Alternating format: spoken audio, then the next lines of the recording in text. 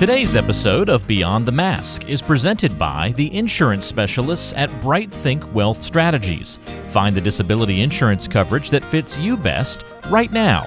Email Robert Smith at rsmithjr@financialguide.com. The show is also made possible by the team at CRNA Financial Planning. Get a free consultation today to be guided through the complexities of investing and financial planning. Just visit crnafinancialplanning.com. We'd also like to thank Helping Hands and OSA EMR for their support of the show. And don't forget, listening to our podcast can earn you Class B credits. For more information on how you can submit them, check out the CE Credit tab on our website, beyondthemaskpodcast.com. Welcome to Beyond the Mask, Innovation and Opportunities for CRNAs, with Jeremy Stanley and Sharon Pierce. We know you spend your day caring for your patient's best interests. On our show, we want to care for you. Join us as we leave the operating room and learn the latest in the CRNA industry. Beyond the Mask starts in 10, 9, 8, 7.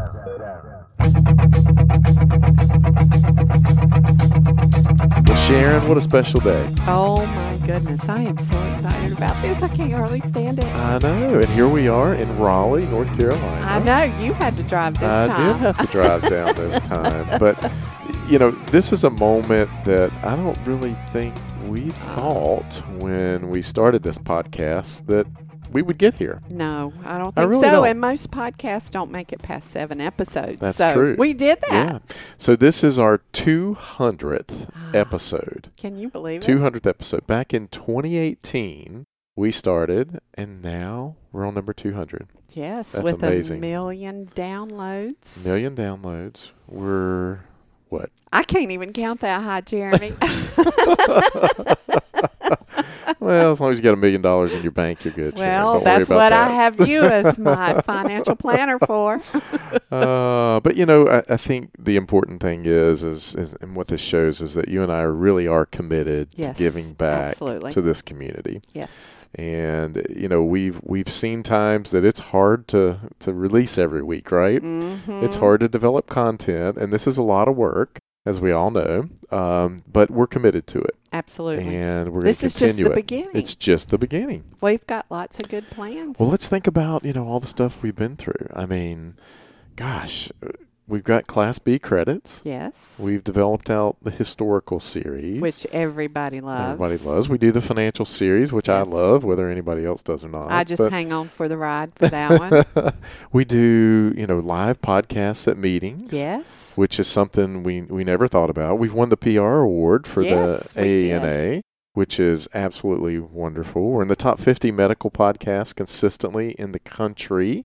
It's amazing. And we're number 1 in the CRNA community. And downloaded in 125 countries. I think it's more than that now. Oh, actually. really? Yeah, we're going to have to Wow. update our stats. So yes, so this is something that we're excited about, and we've got some other things going on that people are going to learn about here very soon. Let's go ahead and spill the beans because it'll already happen when this airs. Yeah, that will happen. Yeah, Yes. so we've got the clinical series that Series. we're going to start doing with Jeremy Squared. It's another Jeremy and Sass. Yes. So now we'll release 6 times a month when they Yes. throw their 2, since, obviously this Jeremy can't do the clinical side. Yeah.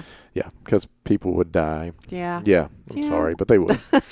So, yeah, a lot of traction, a lot of Yes. things behind us. And The new doctoral committee that's going to start Yeah. looking at student presentations, and we'll have several of the students who need to disseminate their doctoral work on the Do the podcast, but podcast. they've got to go through a application process Right. and be chosen. So Yeah. we'll get the cream of the crop. Absolutely. And as we develop out more of these verticals, as you call them, Mm-hmm. I think we want to hear from folks what they want to hear about, because Absolutely. we think Beyond the Mask could be so much more than what it is. And I think we've thought a lot more strategically COVID about thought this. Beyond the Mask was a lot more.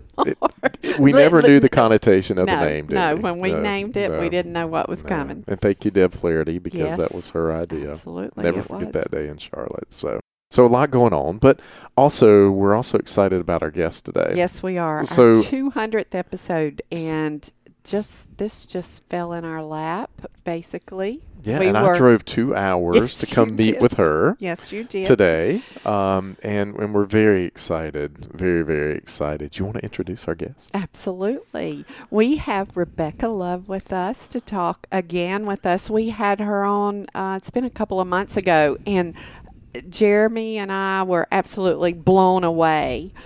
We were actually in the studio together, and we are looking over the computers at each other going, oh, my God. And we asked her immediately that day, would you be our 200th episode guest? Yeah.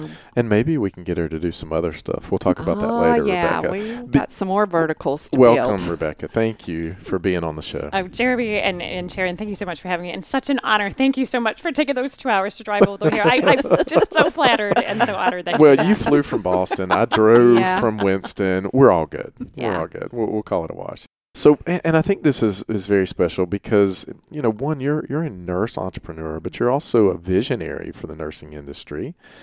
And today we're going to be talking about the power of nursing. And I think a lot of our CRNAs don't realize the power that they have and nursing in general has. So that's going to be our topic. And I know you're also speaking about that here at the North Carolina Association. Nurses Association. Yeah. I wanted to say ANA, but I didn't. So why don't we just kind of kick it off a little bit and talk about your background, because a lot of our listeners might not know who you are, but you've got an exciting background. You got a lot going on.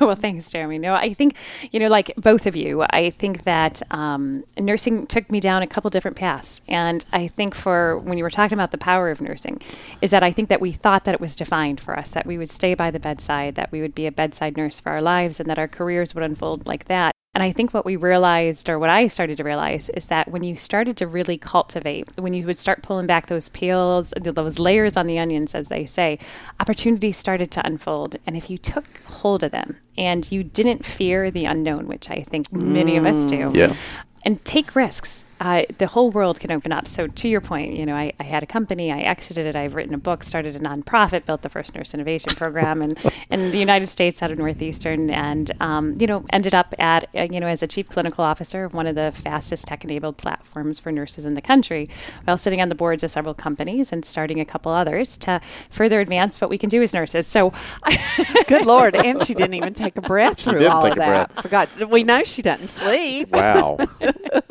And the thing is that we kept up with that, both of us being from the South, I mean, we were able to follow along with this. So we're good. We're getting better at that. So yeah, I mean, a lot of exciting stuff in your world. And, nursing is changing, good and bad, I think. And we're going to talk about that today. And why don't we just kind of hit some of the statistics of where nursing is today? Well, yeah, and Sharon, I want to hear from you as well on how these statistics resonate with you as a CRNA. But just some baselines. The average age of a nurse in this country is actually 55 years old, which means 50% of that workforce is over the age of 55 and 70% of that workforce is over the age of 40. So we see this very quickly graying demographic of the workforce. Where a lot of people are like, oh, well, we produce 175,000 nurses a year, so, that's not going to be a problem. But the reality is traditionally we lose 50% of those new grads by the bedside within 2 years of practice. But one of the most startlingly is for the first year ever, this was the time that our new grads actually have been the largest demographic to leave nursing, and it's in the history of our profession. Up to nearly 70% of new grads who graduated with last year are reportedly not practicing as nurses at this point in time. 70%. Wow. Yeah.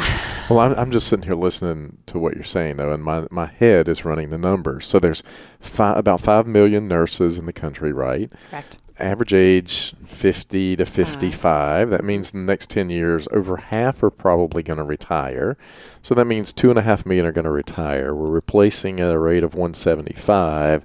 So we've got a net deficit there. And then if people are leaving in droves because they don't want to be at the bedside, sounds like a problem.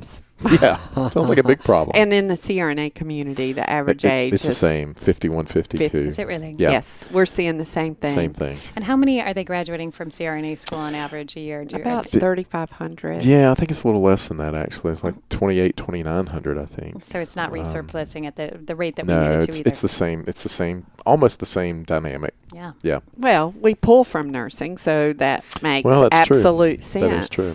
And we're hurting sometimes the nursing profession in general because we take You the pull away. cream of the crop too. You do. Yeah. To But come I to mean, even anesthesia. getting people to be CRNAs, we can have the debate all day long about, the doctorate level versus the masters and the additional costs and the additional time. And, there's a lot to it that's going on right now. So, And there's one thing that I have to say about the CRNA space that I have a tremendous amount of respect for is that the CRNA space is by far the largest entrepreneurial organization, I think, of nurses in the country. They Yes. have done something that no other group of nursing has done, which is they've largely broken away and represented themselves back to hospitals and negotiated Yes. the terms of which they work, which I actually think speaks volumes to the traditions of where nursing started, where in the 1920s, when nursing really sort of broke away from the history of the profession and was founded, women had the right to vote, and nursing became the largest economic vehicle for women to have economic freedom. Back at that time, it was nurses had their own independent practices and would license their service to both the hospitals as well as to private families to actually create sustainable models. We saw that model actually be clamped down on in the early 1930s when reimbursement came in, which I know we've discussed before. But the truth is that I think that CRNAs hold such an example of both the power of nursing and where it can go, and the really incredible entrepreneurial spirit that still lives alive within our profession, largely based in that subset. right. That is true. And CRNAs were the first APRNs who got third-party reimbursement. Right. And we've got podcasts on that We do. with Sandy and Nancy talking about that and how it happened in the late 80s. Yeah. But before you got here, when Jeremy and I were talking, have you ever read the book, The Medical Monopoly? No. Oh, my God. You'll have to take LeBay Law to read it. But it talks about how nursing really, even when hospitals first began, they were began by nurses. Yeah. The nuns, they're all Catholic or Jewish or, Yeah. they're all of religious backgrounds. And nurses began them, and then they gave it away. And that's in The Medical Monopoly. But you read that book, you get the LeBay Law because you're going to need it because your blood pressure is going to be sky high. Oh my gosh, the history of so much of our history has been buried, and the power of nursing has been history, and our memory, our collective memory of it, has really been rewritten in ways that I think have been such a detriment to us. I know that when we're talking about the power of nursing, a great, incredible group of nurses, they called Nurses You Should Know, really said our collective memory is basically, the world was going on, it was suffering. Florence Nightingale came, founded nursing, and boom, 200 years later, here we are. And none of that 200 years of history, of nursing history or impact, has been documented well across medical history or historical history. And many of these stories, like the ones you were just talking about, have never come to the fruition. And we don't talk about them in nursing education and nursing school. And the truth is we battle to recreate the power that we've always had because we've lost so much of that history. And I just love talking to you guys because I think you are exemplifying those stories and bringing back the power of what our profession has always been in terms of having the conversation and being able to lead. And this is what the power of such things like these podcasts are. We finally taking back our voice and having these conversations in a way that have been largely left out of these larger conversations. And it's so I want to thank both of you guys for doing what you're doing, because I know 200 episodes of a podcast is not easy to achieve. That's a lot of talking. That's a lot of hot air in this year. But it's critical. So you guys are making a really important impact. And too, I look at this industry from a completely different viewpoint. And one of the things that I see with nurses in general is the lack of business knowledge, the lack of and understanding. We don't teach it. And no one teaches it. Even in the doctorate level programs of the CRNA school, they get just a smidgen of it, but they don't get it. They don't understand it. And I think in order to change this culture, nurses have to understand that they do have the power, and part of that is understanding how business works, because healthcare, whether people want to believe it or not, is a business. It is about money. Yeah. Well, we're not It's a line about money. item. Well, We're not a line item. I That's mean, we're part of the room. You don't you don't get your hospital bill and it says nurse, $100 a day.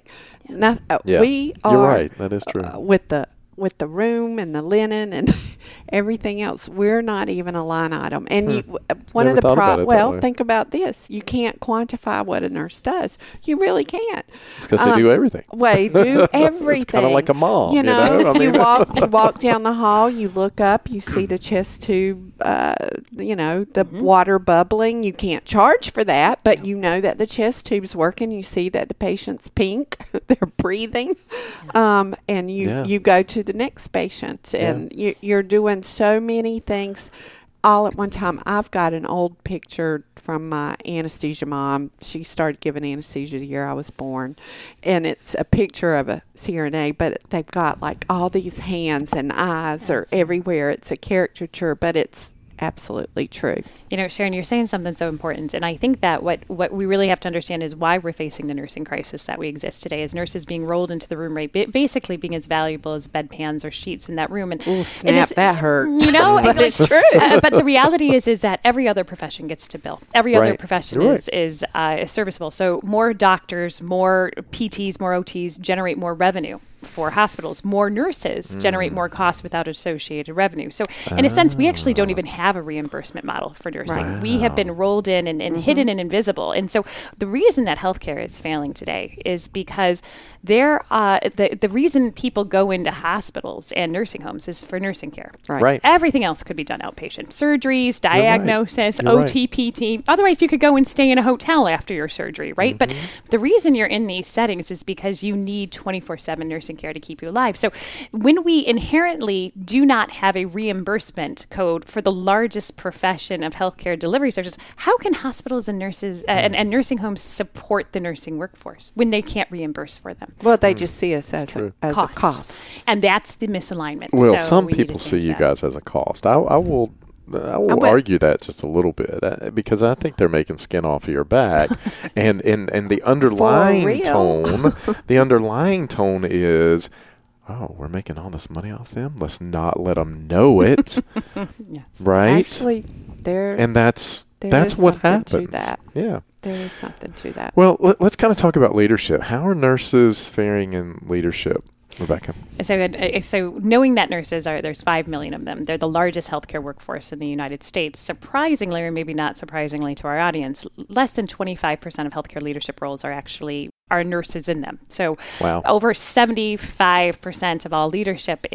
that dominates this huge workforce has no understanding, does not come from a nursing background, but dictates and manages and creates the policies, procedures, and work environments in which nurses operate. Right. So fundamentally, I think that, when we're talking about leadership, we can see that as a, half glass full or a half glass empty, but I really like to see it as, okay, now we have an opportunity. We have a huge opportunity to drive more. But to your point, without understanding the business of healthcare, without speaking the language of strategy and finance, and actually being able to talk to the impacts that nursing have and translating that conversation, because as nurses, we all talk about, I think, I feel, I believe kind of conversations. It doesn't move the CFO. And I have to tell you, even in my role as a chief clinical officer in my business organization, I often failed, I recognize, to make a persuading argument, because the way that I present it doesn't speak to the way that the business speaks to their key initiatives. Right. So it has been a gap for myself to learn, how do I manage and effectively convey the absolutely critical points from a clinical officer perspective, being a nurse, to speak to the CFO, to our chief legal officer. So what are some of those lessons that you've learned? So I have to, so a couple of these lessons, there are things called OKRs, or KPIs, key performance indicators, and they all drive to two things, which is revenue or cost, right? So money. And that's why I can do this, Rebecca, because it all boils down to money. I mean, ultimately, I can make it all come down to money. You absolutely can. I can. The answer's money. What was the question? Yeah, exactly. But that is exactly it. And we as nurses don't have that. So and we don't want to talk about it. We don't want to talk about it. We've been told that money is a bad thing as nurses, right? Actually, it's ingrained in us that we should be doing this job for because we're angelic. Yes. And we're amazing. And we want to give it mercy. And Yes. And you know what? And that basically, that money, and we should stay, and that actually started in the 1930s when they did this. They tried to keep nurses as far away from the money in hospital as possible. That's why they rolled us into room rates. And that's why they kept physicians in the positions to manage those things. So I think when you're looking at this, people ask me all the time, Rebecca, should I go get my master's degree in nursing? And I say, you know what? I believe the unstoppable degree that will change the future of nursing are those nurses who go out and pursue their MBA alongside their nursing degree. Right. Because I think you're seeing it down here in the South more than we're seeing it up north. But many of the nursing managers are being replaced by those with MBAs because the reality is managing to the bottom line. And nurse ratios, nurse to patient staffing ratios, often are being much better managed by a hospital's finance perspective when an MBA manages it than when there's a nurse in there managing those numbers. So I think that there is just a necessary leveling with nursing that we need to start talking about, that, money and finance is not a negative turn. And it's something we need to have a much better understanding of, and to be effective at actually saving the profession and ultimately with it healthcare. Yeah, and I was reading something that you had in your presentation. It said 40% of nurses disagreed with the statement, "My organization really cares about my well-being." Oh, my Lord. 40%. Well, Sharon, you CRNAs went out on their own, right? Many of you have gone out on your own. Why did you do that? Well, to take care of my own destiny. That's the reason why a lot of CRNAs do that. Did CRNAs feel a lot that the systems were not necessarily looking out for their destinies or for their futures? Or? Well, I think for us, it's a bit different. I think. All right, I'll give you an example. When I'm in the operating room and a surgeon is dressing down the circulating nurse, 9 times out of 10, they'll never talk to me like that. Yeah, interesting. Because I've got their patient asleep on the table. And 9 times out of 10. Now, on the other hand, they will say a surgeon will say something to a female anesthetist he would never say to a male anesthetist. And I tell students when I teach them, and I'll find a male and a female student side by side, and I will say, we've got to be better than our medical counterparts, because a surgeon would say something to any anesthetist that they wouldn't say to a physician anesthesiologist. But I'll point to the female and I go, but she's got to be better than everybody, because a surgeon won't say anything to a male anesthetist because in the locker room, the male anesthetist will cold cock him. Yeah. So to your point, I think, CRNAs don't deal with a lot of the things that mainstream nursing does. It does. And I think you point out an interesting point. 95% of the nursing workforce is still female in the United States, and even larger numbers globally. Yep. And there is a very interesting alignment, and this isn't only unique to nursing. You can see it across education and our teacher systems along those lines, is this feeling that as being a woman and in a caring profession, that we are, responsible for managing very, very much without the ability to actually drive a lot of the changes that associate with it. There needs to be people above us to manage us and to define what and how we do. And I think that is a fundamental misgiving, where when we step across the threshold in a hospital, it's the nurses who run that hospital. Right. And I think fundamentally, when they're saying that they don't feel supported by their institutions, they feel unheard, or that they have their well-being in their best interest, it's showing you that there has been an ongoing mistrust between the front line and the administrators, and just very representative. I mean, the massive nursing strike that's taking place in Minnesota today. I mean, 15,000 nurses walking off the job in Minnesota is a telling movement. This wasn't just a hospital situation. This was a statewide initiative by nurses who said the entire system of healthcare in the state of Minnesota is failing us as a profession. And I don't think that this is our first strike that we're going to see this year. I think we are going to see massive amounts coming down the pipeline.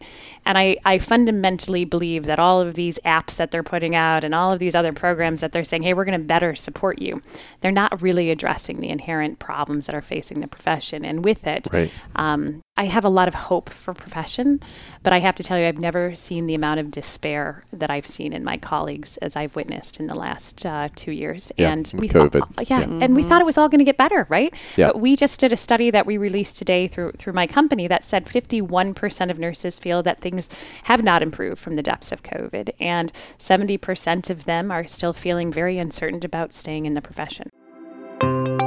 Have you thought about what would happen if you weren't able to work for 2 or 3 years? You know, on average, 25% of people will file a disability claim, and most of us aren't prepared for that loss of income. Every CRNA needs to protect their biggest asset, yourself, and your ability to earn with a disability insurance policy. We recommend contacting Robert Smith, a master disability insurance specialist with more than 30 years of experience and 1,800 CRNA clients, to find the coverage that fits you best. The best way to do that is to send him an email at rsmithjr@financialguide.com. That's rsmithjr@financialguide.com. Or call him at 504-394-6557. I want to go back for just a minute because you said something that kind of caught my attention. You said 95% of nursing is still female. Mm-hmm. What's interesting about that is in the CRNA community, it's 50-50 now. No. It's always been. We wouldn't even Well, it hadn't always been. I mean, it's kind of worked its way. It's been a higher male Believe percentage, it or not, right? let's see. Next week was 8 years ago when I took office as AANA president. Yeah. And it was 47% male. Yeah, and now it's 50-50. So when you were talking, I was just thinking in the back of my head, you know, and you asked Sharon the question, well, you have a more, I mean, coming from a male, but more of a male presence here who are standing up for themselves, and the females see that and then they do that. But in nursing in general, you don't have that model. Hence, and what you see, actually, to your point, is men, actually, those that are in the profession, they raise through the ranks of leadership much faster. That was going to be my next question. I'd like to know what that it is 25%. 75% are still raking out as men, right? Yeah. You can have one male in your nursing class, and they made him president. That was even just make me so mad. There is a lot of inherent, challenges that this profession faces, and I mean, we're not alone. That our male counterparts still, a female nurse in a similar role to a male nurse is still, making that 70% of what those ratios are. These are not inherent. The problem is it's just extenuatedly much of a greater impact because you are dealing with the way that nursing operates at this point. Yeah. Well, I'm gonna change it up just a little bit because nursing really has become more of a high stakes profession, and we saw that with the nurse at Vanderbilt. Wasn't it Vanderbilt? Oh, my. Yeah, and what happened there, and we were talking earlier about the North Carolina Supreme Court enacting some changes as well, where nurses can now be liable. So what does that mean? I mean, in all of this for the future of nursing, I mean, my daughter is in nursing school right now, and, she's going through what you got to go through in nursing school. I mean, ultimately, she wants to be a CRNA, but what does that mean for that nurse coming out and thinking through this, that now if I did something wrong, I can go to jail? So I think we always knew as nurses that if we made a mistake, we could lose our license, we could lose our livelihood. Right. But I don't think we ever thought that a mistake, which honestly the environments in which we work in, and healthcare is defined as a highly complex environment, which means that there is very few repeatable processes that work in every system across the industry. And what we're realizing is that if you make a mistake, you can now be held criminally liable, which means you can be prosecuted, lose your license, lose your life, and go to jail for a mistake largely many of us feel that is outside of our control. And I think the stakes for nursing have gotten to a level that it may not be worth it. And I struggle with looking at my own kids in full disclosure to say, you can go be a nurse. Because here, I was thinking on my plane ride down here, nursing is, people say, get paid a lot. And I said, but I'm thinking about this. When was the last time that a CEO or a vice president of a hospital was criminally charged for a mistake that happened at their hospital? Has there ever been a physician? A physician, criminally yes. There just recently, but he got off on that. The Florida one where he was actually found guilty of actually overdosing patients in Right. the hospice out down in Texas. He was found guilty of actually purposely administering patients he felt that did not have a end of life path, huge amounts of doses, and killing them. But he was not. Right. This was the one that we've done. But nurses in this case with Rondon Devat was a mistake that we largely thought through system failures, and she self-reported, which is also Right. the violation of what's referred to as just culture. And I think that we're dealing with a situation in the nursing world that we want to be in a spot where nurses can do their jobs without fear. And I think Right. what this culture has done is it's totally going to cause us to hide our mistakes. Sure. Not We're going to have gonna- us come forward. We've always been a punitive system. That's why we can't get past the errors. Exactly. And this is why I think there is knowing that, CEOs and vice president of hospitals make a substantial amount more money, Right. but don't have the liability that nurses do. So nurses make a substantially less amount of money, but carry Right. all of the now liability, not only the, what we first thought of losing our license and, being financially responsible, we all carry our own insurance, but now to lose our entire life. And I thought they're thinking to myself, as I have three not little kids anymore, but 3 kids, what that meant to me if I was sitting in front of a jury who I had been trying to save this patient's life. I self-reported, and then I'm sitting in front of a jury who found me guilty and was going to send me to jail for 7 to 12 years. Yeah. And what that meant for me. And what that meant that my daughter would be in her 20s by the time that I ever saw her again. And I think there's a lot of nurses out there in the world right now thinking, I got into this profession to save lives. And I've got in this profession and saw us through COVID. And when nobody else would go out of their homes and nobody else would step across that threshold, when the physicians and the hospital administrators stood on the opposite sides of sheets of glass, shouting directions to us as we dealt when there was no cure and no treatment for these patients. And I have to think that they just said, it's not worth it. Because you don't have my back. The systems don't have my back. The doctors don't have my back. And right now, the American public may not have our back. I don't think we ever thought as nurses that a jury of our peers would find nurses criminally negligent and guilty of homicide for a medical mistake. What do you, I'm going to put you guys on the spot a little bit here, but what do you think is pushing this movement, because we're seeing it, like I said, in North Carolina with an overturn of a law that had been on the books since, 1932, Sharon. There was a CRNA who had a case down in Charlotte who, could have been held criminally liable for this. I mean, what's pushing this? You know me, I'm always going to put you on the spot. I know. My theory, and it's just a theory, but I mean, there's got to be something.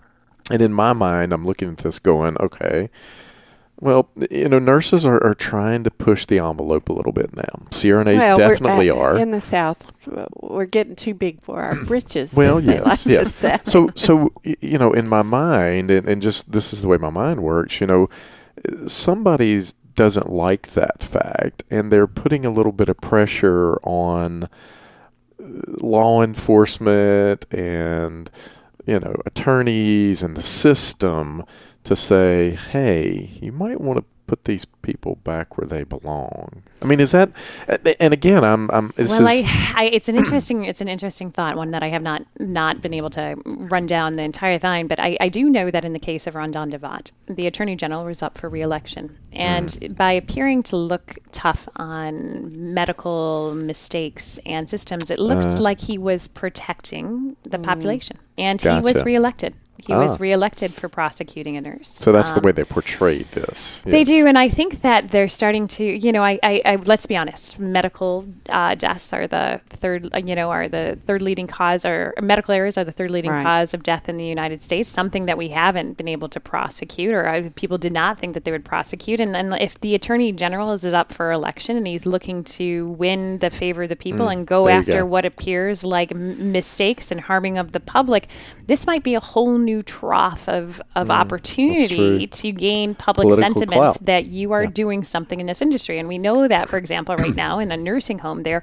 prosecuting a director of nursing criminally for a fall of a patient who they didn't send to the hospital. He died 2 days later, and that DON and that head nurse are being charged criminally for neglect and abuse of an elder person. And I just wonder who's going to be there to care for patients Right. when you do these things? Because everybody who's listening to this podcast have been on the front lines, and you recognize that what you don't know and the clinical judgments that you're making, this is as much of an art as it is a science. And that if there was a machine out there that could tell you every time something was really, truly wrong instead of a false or whatever, the reality is we could probably do our job better. But right now, it is still a clinical judgment, and you are working in a situation with less than ideal ratios in most places. And the reality is mistakes happen in our world. Because we're human. All right. Well, let's back up and go to another thing about money. How did you feel about them introducing the bill in Congress to cap travel nurses' pay? So I think that, all right, now that is a loaded question for somebody who could come from me. Let me just fully disclosure, we don't do travel nursing in my company. But I think it's absolutely, it was absolutely done as a favor to the hospital associations and a way to deal with the massive amount of what they saw was a spike of, I don't know if you know this, but the average travel nurse budget prior to COVID was only covering 2 to 4% of staffing openings that were opening at any hospital. Because of COVID, it's up to about 24% of what they consider their overall budget. So it said it has blown them past their reimbursable model. Wait a minute. Nurses are important? Is that what you're telling me? You might have to pay them to get them to come in and do something. Wow. Oh my We really do need them? And that they actually have a value that you should be paying for. Oh, yes. Okay. Well, now we're getting somewhere, right? So, Sharon, I would be curious what you're thinking, but I'm guessing that the direction of where this question is going is absolutely what they just did was strip away the free market dynamics of a democratic system that basically said that, you know what, market dynamics, basic economics, which a lot of those people up there on Congress are constantly pounding for their big other corporate clients. Let market dynamics control what the market will pay. Don't regulate this space. Why are they regulating nursing? Well, and they never regulated medicine. No doctors. Have they? Hey, what do anesthesiologists make? What do surgeons What make? about CEO salaries? Why don't we regulate them? Why don't we cap CEO salaries? Yeah. Well, I think that, there's a lot of debate about that, and that's why the nurses in Minnesota are striking. They're looking at their CEO pays of their hospital systems that are being paid $18-20 million a year, which could cover a lot of nursing salaries. But to your exact point, why of all the professions did they decide that they were going to cap nursing pay out of no doctors, no other specialists, no vice presidents or CEOs or anybody in the healthcare industry, but only nursing pay was the one that was breaking the straw in the back? And I think, again, to your point, was it because nurses were getting too powerful in the system? And did travel nursing threaten basically the financial stability of hospitals if nurses started to go out on their own and demand the salaries that they were deserving? Hey, I have an idea. Why didn't the government subsidize the nursing's pay like they subsidized the bailout in 2008 and they subsidize every other industry? They subsidize the farmers. I'm not against that, but I'm just saying, That's a very good point, Jeremy. I never thought about that. It's true. Well, under the CARES Act, in a sense, that's what they did, right? Yes, in a sense, to a that's certain what they extent, did. But that money has dried up. But the problem is the shortage of nursing has not resolved, and this demand on travel nurses still exists. Now, let's be very honest. We know that the industry is cracking down. Most hospitals are restricting travel nursing ones. But I think that the argument is that we should be saying out to everybody here is if we start to establish these kind of policies, that you cap the pay of a free democratic society, of an entirely free workforce, is that workforce really free? Right. No. And I think fundamentally this argument shows that nurses are not. Right. They are really going to be, that there is a greater pressure out there to actually control this workforce in a way that would be anti-competitive in most other conversations anywhere in this economic, greater economic conversation. And one that we should all be pounding on, even if you don't like the idea of travel nursing, the idea of capping salaries. Once you cap one, you cap all of us. Cap them all. Yeah. What CRNAs are next? Yeah.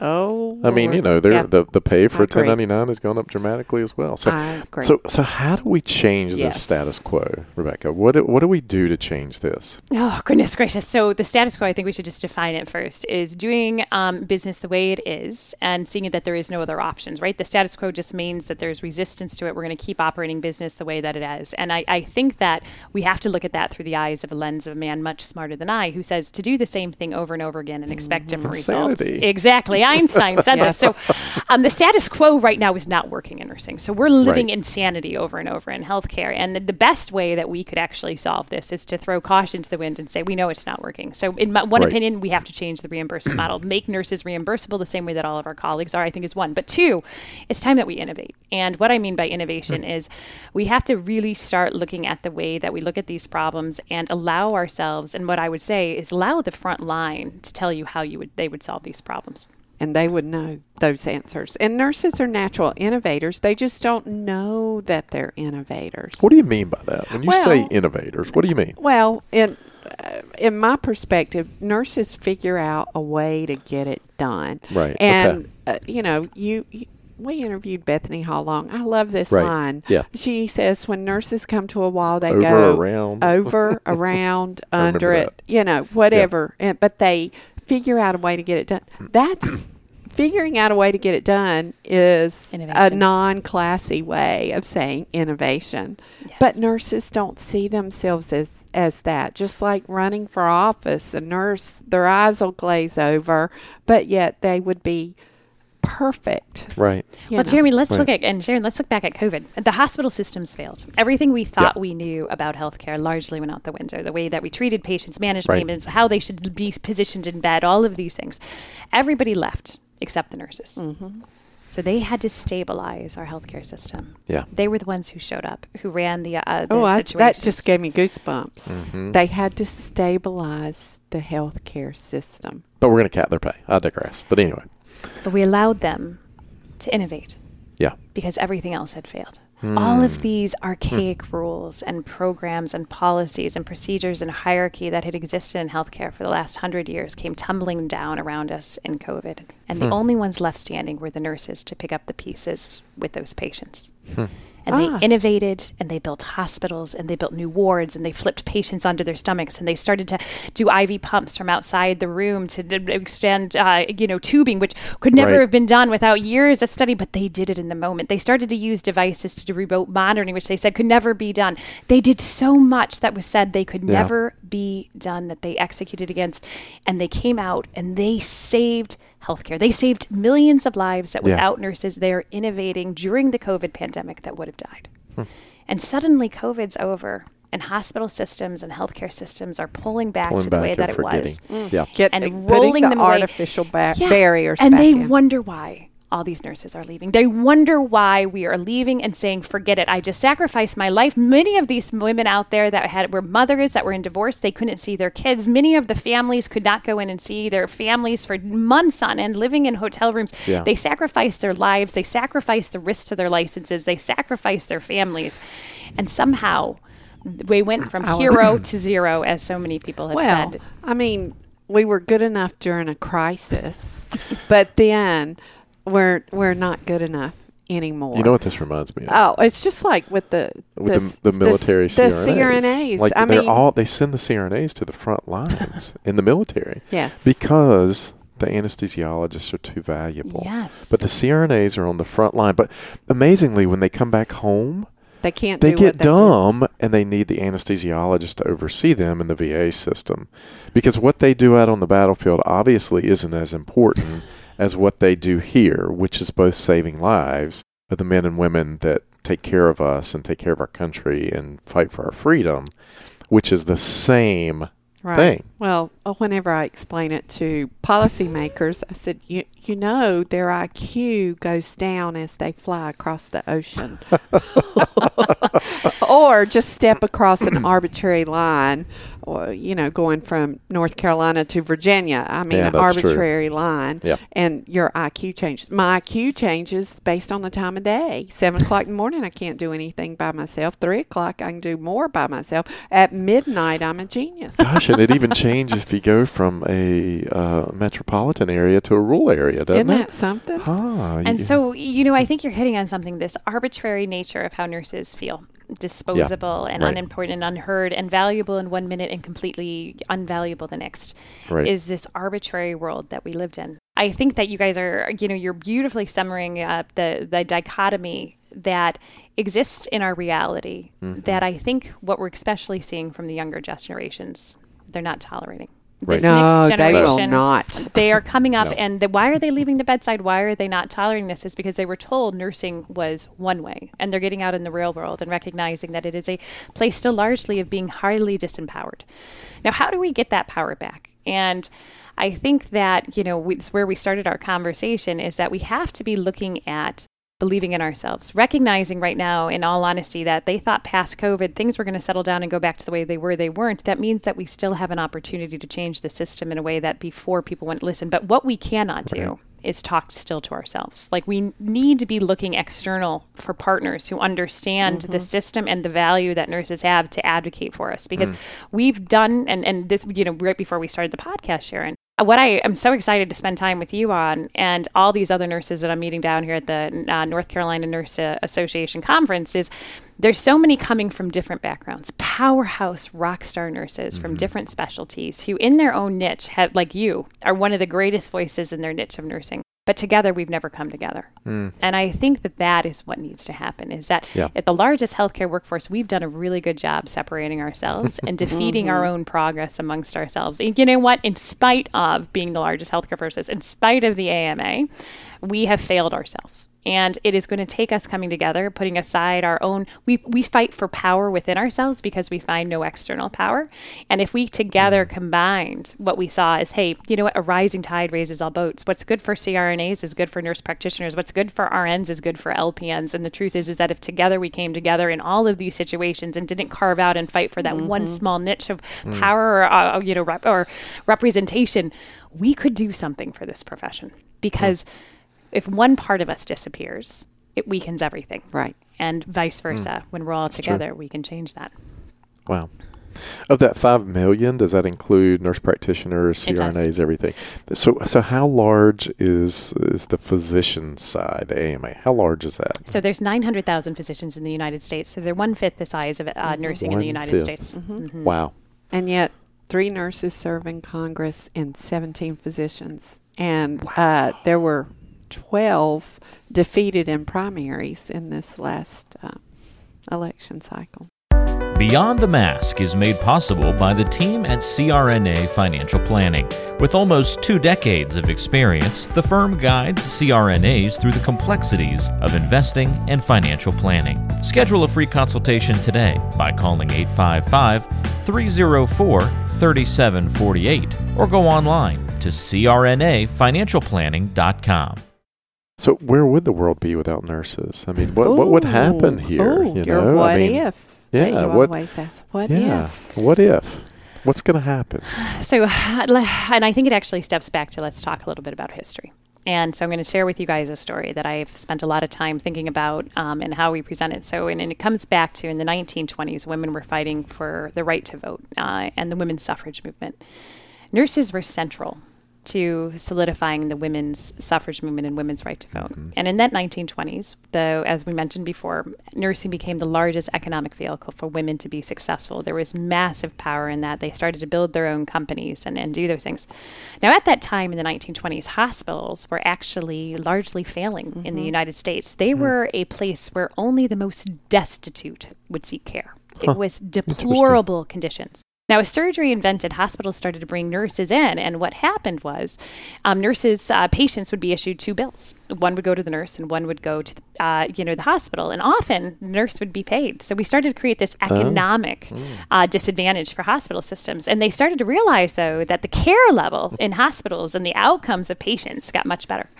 So one could argue that nurses saved hospital systems. They helped women get the right to vote. They went on to save the hospital systems that were already founded largely by the nursing movement. And, when we come then fast forward, there's numerous other advantages of what nurses have done. I mean, we it was the nurses who, basically solved for polio and the treatment of jaundice in babies. These amazing nurses, I don't know if you know this, but Mother Teresa actually trained as a nurse before she opened up her treatment centers in the slums of India. But there's Harriet Tubman on, things was also a nurse. There are incredible stories of these things. So we fast forward to COVID. Nurses save our healthcare system, but in the last 100 years, we've saved it twice. So I wonder if we've started to realize that without nurses, there would be no healthcare in this country. And I think fundamentally, if there were no nurses, there would be no healthcare. But more fundamentally, what would that mean to the world that we live in? As one of the only professions that are told to provide empathy and care and a risk to yourselves among all greater things in life, that's what nurses do. And I can't imagine that the world's going to grow up and just produce a whole bunch of YouTube stars or football players or, I'm concerned about what is going to happen to the fabric of America if we don't have nurses in this culture. Because I don't know any other profession who often will cook the meals for the people sitting next to him who are suffering, or check on that patient who is injured down the street, or look at that one who lost their wife and go over there and make sure that they're okay, or check the blood pressure of a patient who just came out of the hospital and they can't get a visiting nurse at home. Because we do that. Mm-hmm. But we also do other things. And I think the one thing about nursing is intrinsic to the fabric of this nation is it's empathetic, it's kind, and it represents the best of our country. And so if there were no nurses, there would be no health care. But I also don't know if the world that we lived in would be less kind and less empathetic, and a world where we saw division for sake of only power. Because nurses break that down. We treat the most destitute. Regardless of your economic situation, your color, your race, your sexual preference, we take care of you. Yeah. And we need that in our world today. I'm listening to you talk. I'm so into what you're saying, and you say it so emphatically. I mean, it is amazing. But what you just described to me is power. That's what you just described. Without nurses, there is no health care. That's power. That's where the power comes from. As long if we could just harness it and realize it. That's what you guys are here for. Yes, but most nurses just don't realize it. They, you know what? I can't stand this term. I'm just a nurse. And when somebody says that, I'm like, I don't want to ever hear you say that. No. Just a nurse. And that's how we quantify what we do, because we don't have a way to explain it. It's never been measured to us. Nobody taught us. Nobody knows what we do. Exactly. Yeah, Either you hold hands or you empty bedpans, and the reality is I keep you alive. And what I mean by that is that nurses have the knowledge, expertise, and skill sets to keep patients alive 24/7, 24 hours, 7 days a week when there is not a physician by that bedside. Their care, their delivery, their monitoring, their natural intuitions, their ability to manage hundreds of millions of dollars of highly technical equipment and medication and procedures is what they do. And I think the power that we have as a profession is that we recognize that if we can totally recognize that without healthcare there's not going to be nurses, then it creates new avenues for us to be able to advocate, to start new companies, to build new organizations, to create conversations that would otherwise not be had in areas that would currently keep us out. And it starts with demanding more seats at the table, at creating a place that when you are not welcome, you pull yourself up. And one of the best pieces of advice I ever got was from a woman by the name of Shauna Butler. She actually oversees. Yeah, she was our 100th episode. That's right. We talked about this. And you're 200. This is it. Oh my gosh, I can't wait to talk to her and tell her. But she always said, if you don't have a seat at the table, you need to bring a seat to the table. But more importantly, that the way that if you're not in the room, you're on the menu. That's it. There you go. That's exactly it. That is exactly it. And we have to change the way that we look at ourselves. And the advice she gave me, and she said, Rebecca, stop going to nursing conferences. Mm-hmm. And I was like, well, what do you mean? She tells me that. Yes. And why? Why did she tell you that, Sharon? You need to have broaden your horizons, I guess, for a better reason, and to look at how other professions or groups deal with issues, not just how we do. Yeah. But not only that, I feel like when I've gone to non-healthcare nursing conferences, and I show up at a healthcare conference, being the only nurse in the room, I've never been seen as more intelligent or knowledgeable or smart. Yeah, because in that room, these people are talking in hypotheticals. It's all these C-suite executives and doctors who are spending no time on the central floors. They're not in the actual conditions. So when they sit there and they say, hey, we should be solving it this way, and I'll be like, well, that's not how it's done in the hospital. That's not how nurses operate. I mean, a patient doesn't flow through the emergency room to the ICU like that. It never happens like that. Here's the processes that you have to understand.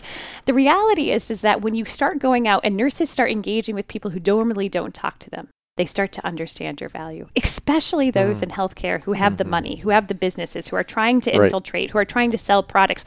The nurse has the knowledge by which to be successful in the industry in a way that a physician could never explain, in a way that a CEO can never explain. You want to know how medical devices are adopted? Let's be honest. If a nurse doesn't use them, they fail. The truth is that what we could be doing as nurses is we could be saying, you know what? We're no longer working with any device that doesn't have a chief nursing officer at that organization.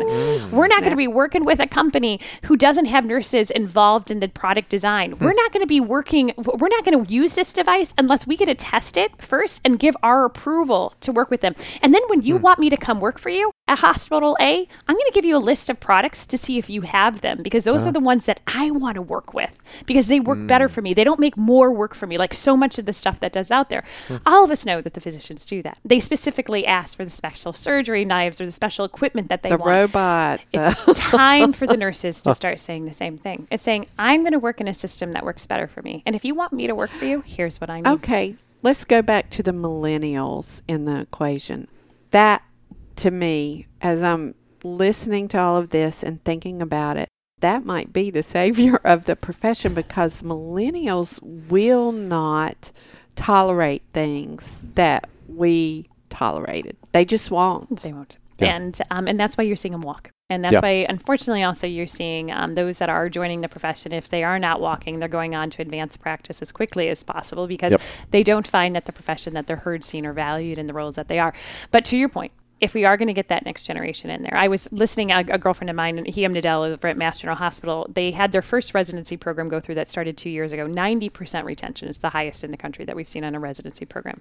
And she said, this group is just different. They are strong. They know what they want. They had no problems telling us what they needed to be successful. Right. And it was this program. And she goes, we literally bent over backwards for this residency program, which has never happened in healthcare, right? It's the nurse that was always forced to conform.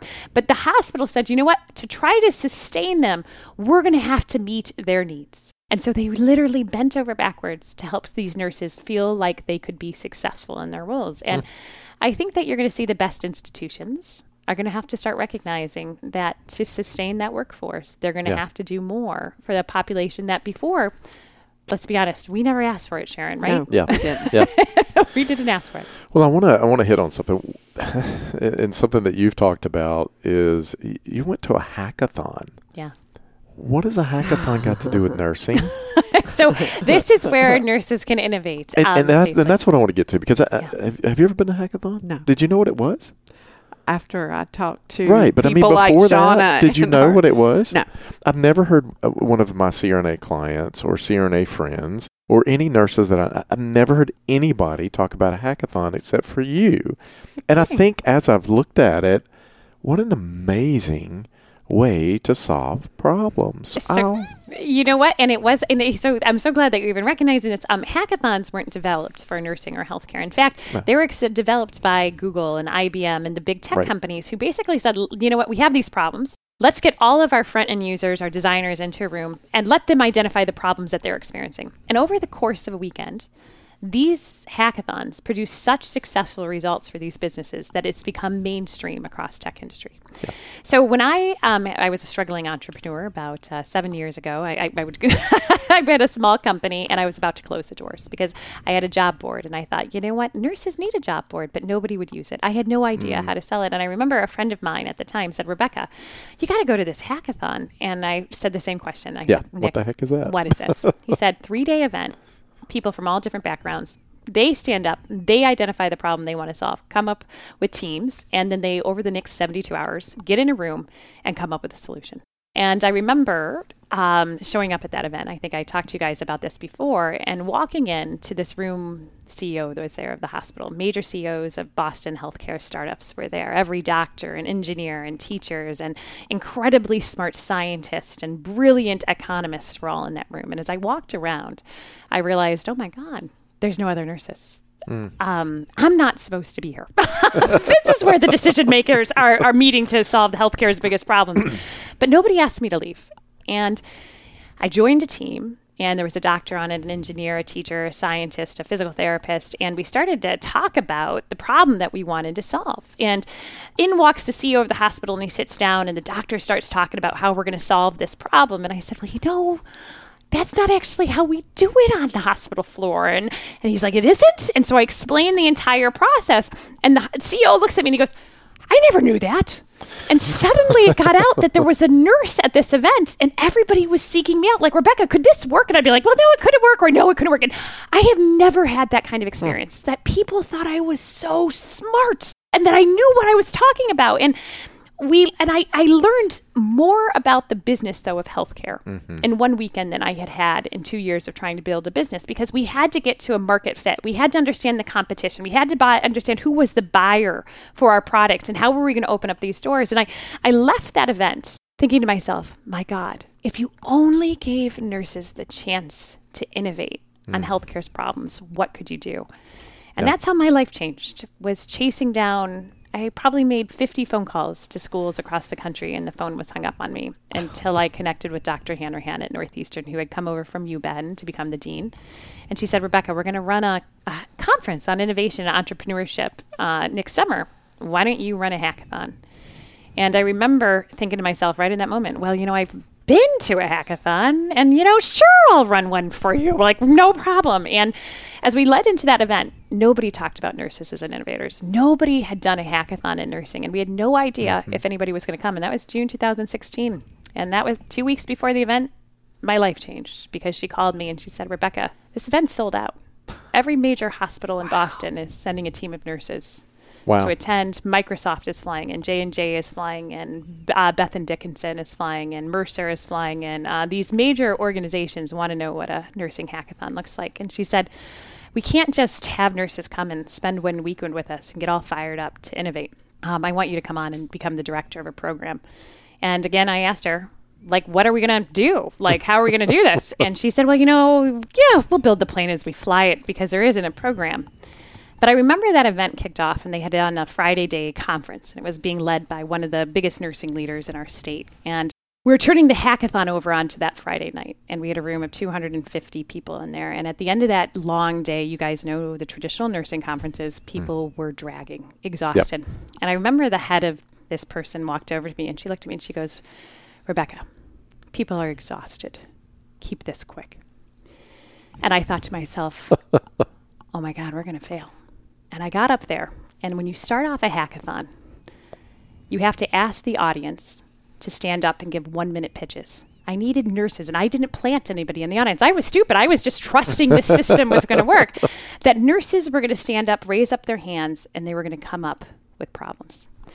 And I stood up there and I explained the hackathon, and I said, so who's going to come up and answer problems? And I remember looking at it, and I said, I need you to come line up next to me. And for 30 seconds, nobody moved. And suddenly... That was a long 30 seconds. It was a long 30 seconds, because you just realized in that moment, maybe I had this all wrong. Right. And I think that's the things as nurses, that when I talk about, you got to face your fear of the unknown, but more importantly, you got to face risking failure. Mm-hmm. And when that first nurse stood up, and then the second, and then third, and we had 31 people stand up and give 1-minute pitches. And you know who some of those individuals are today? Marion Leary, the head of innovation, first ever nurse appointed to head of innovation at University of Pennsylvania. She was in that first crowd. Hiam Nadell, who is now the first director of innovations at Mass General Hospital ever appointed as a nurse. And those were my colleagues who stood up. And over the last 5-7 years, we've been at this ever since, building hackathons, building each other, building Sanciel, and I hope that together we can change the future of nursing through the power of innovating and giving them a chance to do it. And Sanciel, why don't you just hit on that for just a minute? Yeah, so it's an organization, Society of Nurse Scientists, Innovators, Entrepreneurs, which was founded back in 2019 with the goal to really give nurses a place at driving forward healthcare innovation, using the trust that we've earned. You guys know the #1 Gallup poll participant for the past 20 years, most trusted, that we could actually, if we supported each other, we could drive change. And let me tell you, there has been some incredible stuff. And the nurses, who they are today and who we were at the time, I was a community college professor with a failing startup, told that there was no chance that what I wanted to do was ever going to succeed. And if you've been one of those nurses, and I'm guessing, Sharon, you've been where I was, don't ever let somebody else define your success. Because the truth is, and Jeremy, I know you took the same leap of faith building your own company. Yep. When you let other people define who you're going to be, the rest of your life, you're going to wonder what you could have done. Absolutely.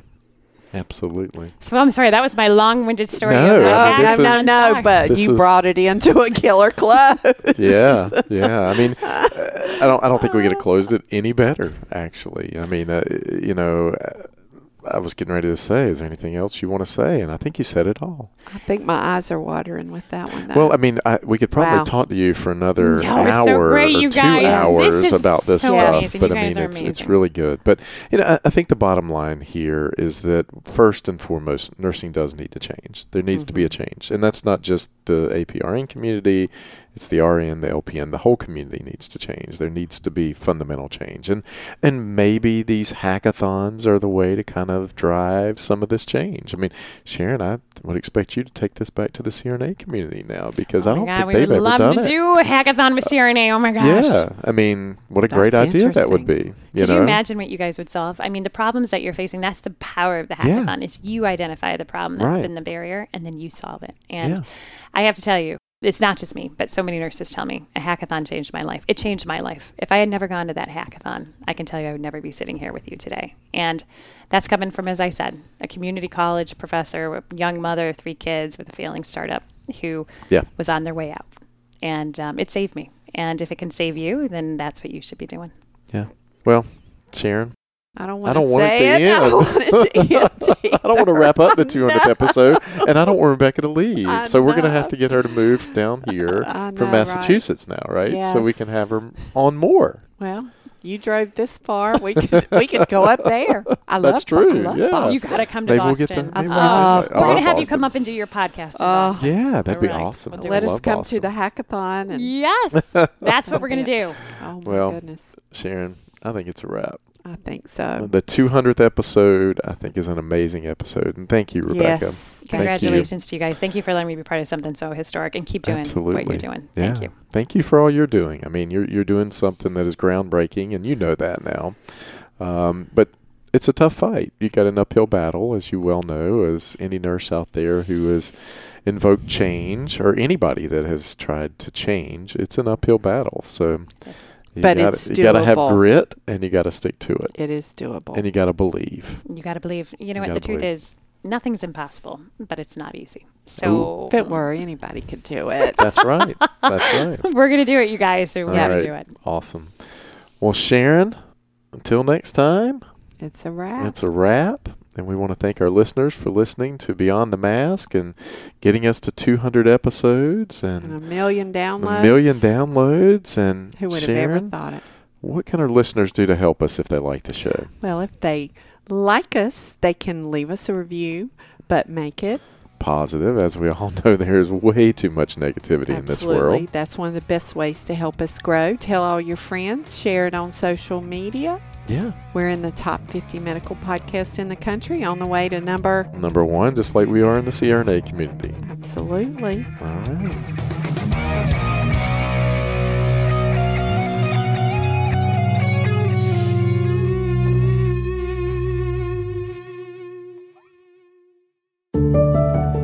As a CRNA, you spend years preparing yourself for this career, so we don't want to see you lose out on any of the income you've worked so hard to earn. The best way to protect yourself and give you the confidence that a major life event won't disrupt your financial future is through disability insurance. We've known disability income specialist Robert Smith for many years and have seen the work he's done with nearly 2,000 CRNAs over multiple decades. He can help identify any gaps in your existing coverage and fill those gaps by finding the best value on a policy. Contact Robert and let him know you heard about him on our podcast.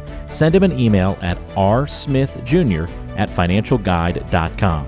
That's rsmithjr@financialguide.com. Or call him at 504-394-6557. Protect your greatest asset as a CRNA, yourself and your ability to earn a living by adding disability insurance to your financial plan.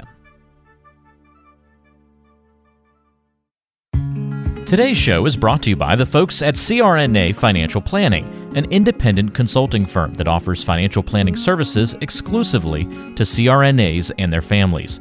From planning for a child's future college expenses to building a predictable income stream in retirement, the firm is committed to offering you comprehensive financial services, customized to fit your unique needs and objectives.